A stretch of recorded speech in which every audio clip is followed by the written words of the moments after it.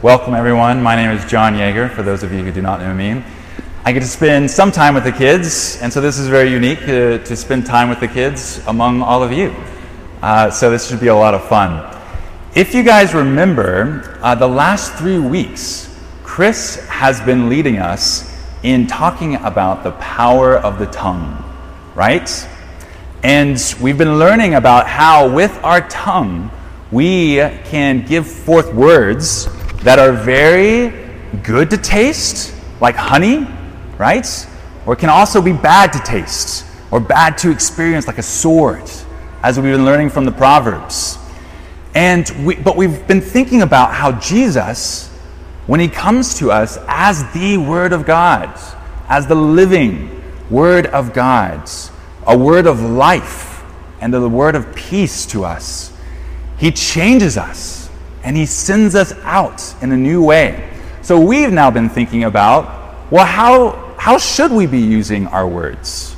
How should we be using the power that is the tongue? And Chris last week talked to us about Thanksgiving, giving thanks. And you were encouraged to write a card to give thanks to someone that you know, that you are grateful for. And if you recall, we were thinking about Paul's letter to this church in Philippi. And in his introduction, he gives thanks for their partnership in the gospel, that they themselves have received Jesus, the living Word of God, this word of life, this word of peace. And then afterwards, Paul uses his words to pray for them. He prays for this church. So we want to think about how should we, like Paul, use our words to pray for one another. And Paul, in his letter, he prays first and foremost that this church, would abound in love. He first prays for love, that they themselves would rest in the love of God, would know the love of God, would enjoy the love of God, would swim in the love of God, would be consumed with the love of God. And if you ever use our prayer books, that in the morning prayer, there is a prayer in there that says that our prayer is that God would set our hearts on fire with love for you. Now, Ellie, my daughter, when she was getting familiar with this prayer, we would say the prayer, and after saying, set our hearts on fire, she would say, oh no! And then she would say, for love for you. Whew. And that's right? Fire. It's an interesting way to describe prayer. That we're praying that God's love would set us on fire, would consume us. Now think with me, just for a brief moment, about marshmallows. Now, marshmallows. Do any of you like marshmallows? Yes, they're delightful. Yeah. Now, what about chocolate? Yeah, pretty good. Yep. Now, what if you combine those two things with graham crackers? Yeah, what are those called? Anna. S'mores, right? S'mores. They use marshmallows, chocolate, and graham crackers. Now, what else do you need to make a s'more? Fire. It's absolutely crucial. You need fire to make a s'more. Yes. And I would have loved to build a little campfire right here and to really display this atmosphere with the aroma of burnt, or toasted, I should say, marshmallows. But I don't think that's too wise. So we're just going to have to use our imaginations, right? When we put that marshmallow in the fire, have any of you done this? Yeah? Made a s'more? Have you made a s'more? Yes. Okay. Now what can happen when you put that marshmallow in the fire? It gets brown. Someone's taught you well. It's good. Hold it above the flames, right? Not in them. But what can happen too? Maybe if you leave it in a little too long or a little too close to the flames, it burns. Because all of a sudden it catches on fire. right? It gets consumed by the flames. Yeah, you're right, Ellie. Last time Mommy had made that mistake, right? She held it too close to the flame. I'll be honest, I am guilty of that too, right? A little too ambitious, a little too much excitement about the s'mores. We hold it too close and it just gets consumed with the flames, right? But that's okay. Sometimes a little crispy marshmallow is very much acceptable. Now, if we think about that marshmallow, right? That marshmallow, welcome kids, welcome, come on in. We're thinking about marshmallows right now. Now, if that marshmallow was not put in the fire or above the flames to get toasted and warm and soft and perfectly gooey, would it melt that chocolate? No, it would not, right?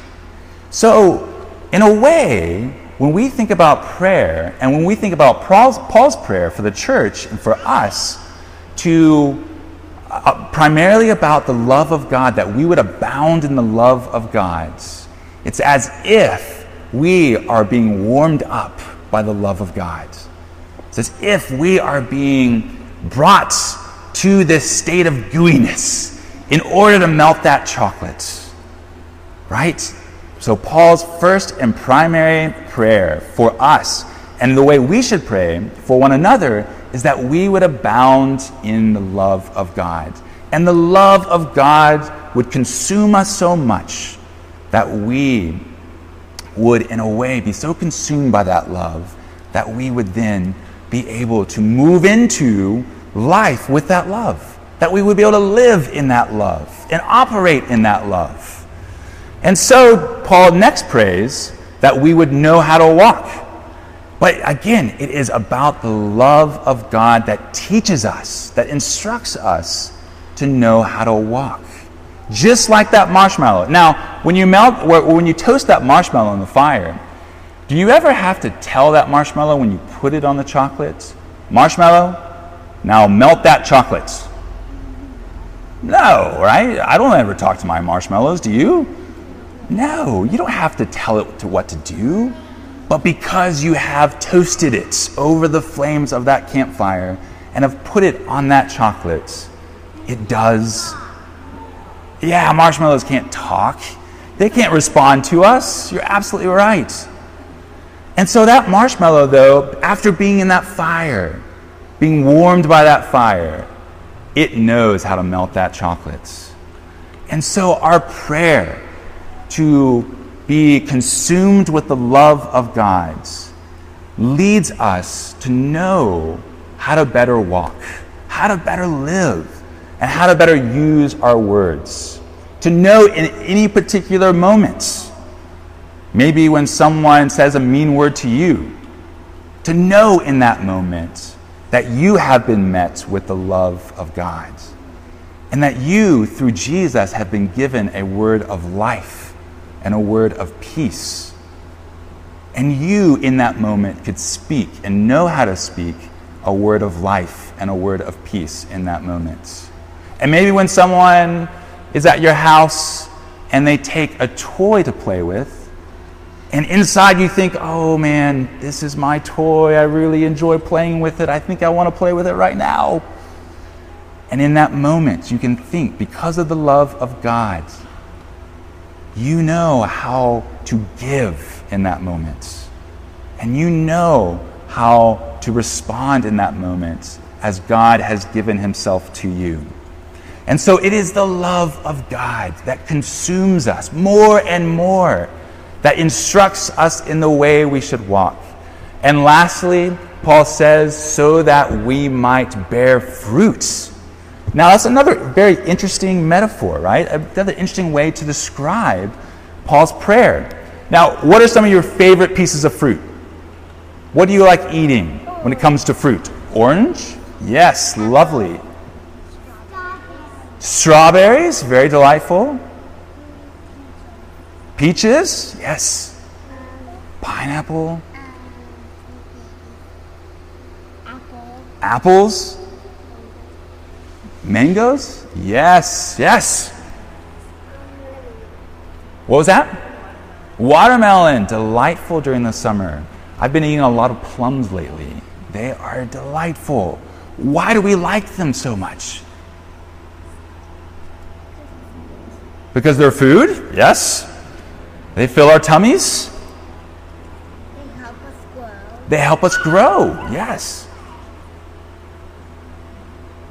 Do they taste good? Yeah. Yes. Even yummy. They're very yummy. Absolutely. They are so yummy. And so we like to eat them.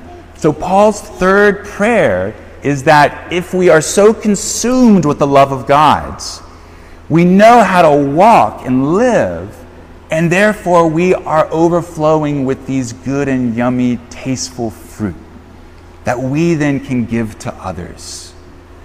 And so when we think about prayer, we should first and foremost think about growing in the love of God and allowing that to consume us. And when you think about praying for your friends, praying for your brothers and sisters, and praying for your church, first and foremost, think about praying for us to grow and abound in the love of God. Now, lastly, prayer is difficult, right? Is it hard to pray? Yes, you don't have to be an adult to know that, right? We struggle with prayer. You guys struggle with prayer. Prayer is hard. And I don't know if you were listening to that account of the gospel reading, but Jesus tells a story. Yeah, that's why we pray. Yes, I think that's what you said, Anselm. Yes, good answer. We pray to be able to pray more. But Jesus gives us a story. And he gives us this story because he says it's hard to pray. And sometimes we are going to struggle to pray, but we need to press into prayer. And he tells us this story about this woman. And this woman is in desperate need of help. And she goes to this person who is a judge. Think of him as a very fancy guy who knows what to do and should be able to help this woman. And so she goes to this woman and says, "Help! I'm in need." And the judge says, "No, sorry, I don't have time for you." And the next day, the woman comes back to him and says, "Help! I'm in need." And the judge once again says, "No, sorry, I don't have time for you." What do you think the woman does the next day? Goes back again and says, "Help! I'm in need." And the judge finally says, "Fine, because you have bothered me so much, I will help you." Now, Jesus tells that story because he says, God is far greater and far more good than that judge in that story. And so we should have much more desire and ability to push into prayer, to ask God for the things that we need. Right. And Jesus says, when I return, will I find people who do that? Who keep asking God for the things that we need and keeps praying for those who need our prayers. And so I encourage you, and the way I'm going to encourage you to do this is by handing you popsicle sticks. Or Brittany maybe will pass these out. These popsicle sticks, I want you to take these popsicle sticks home and with your mom and your dad to write on each popsicle stick someone you can pray for. Either a friend, a brother or a sister, a mom and a dad, a grandpa or a grandmother, or someone in the church that you know.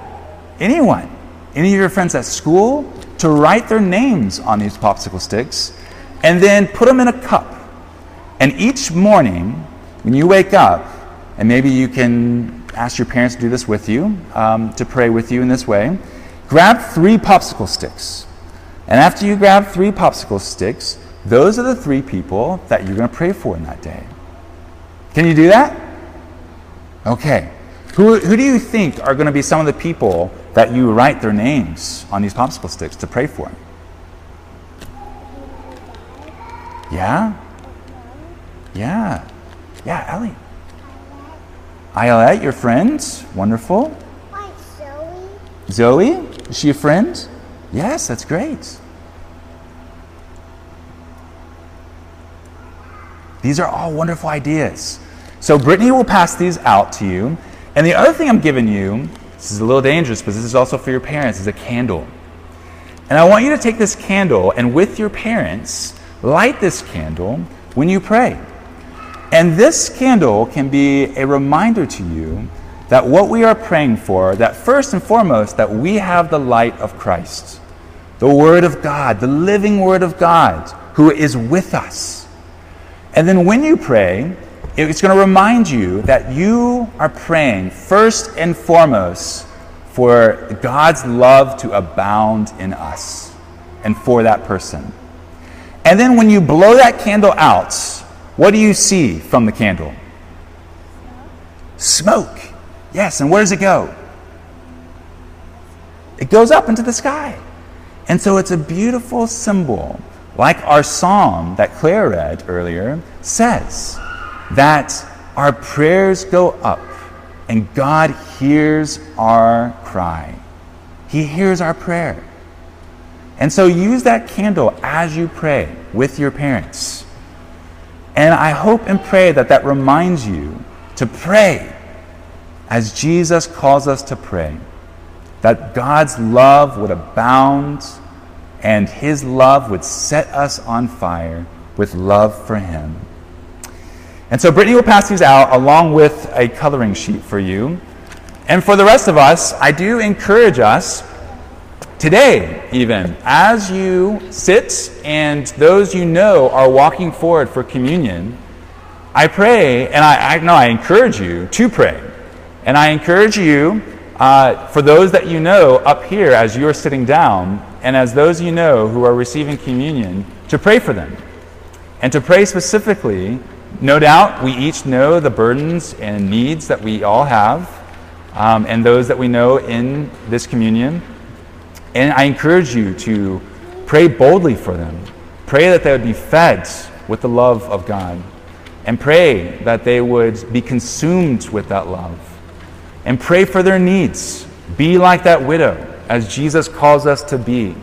And to cry out on their behalf for their needs. And so do that for as many people that you know as they come up to receive communion. And as well as I think we're going to open up now for prayer.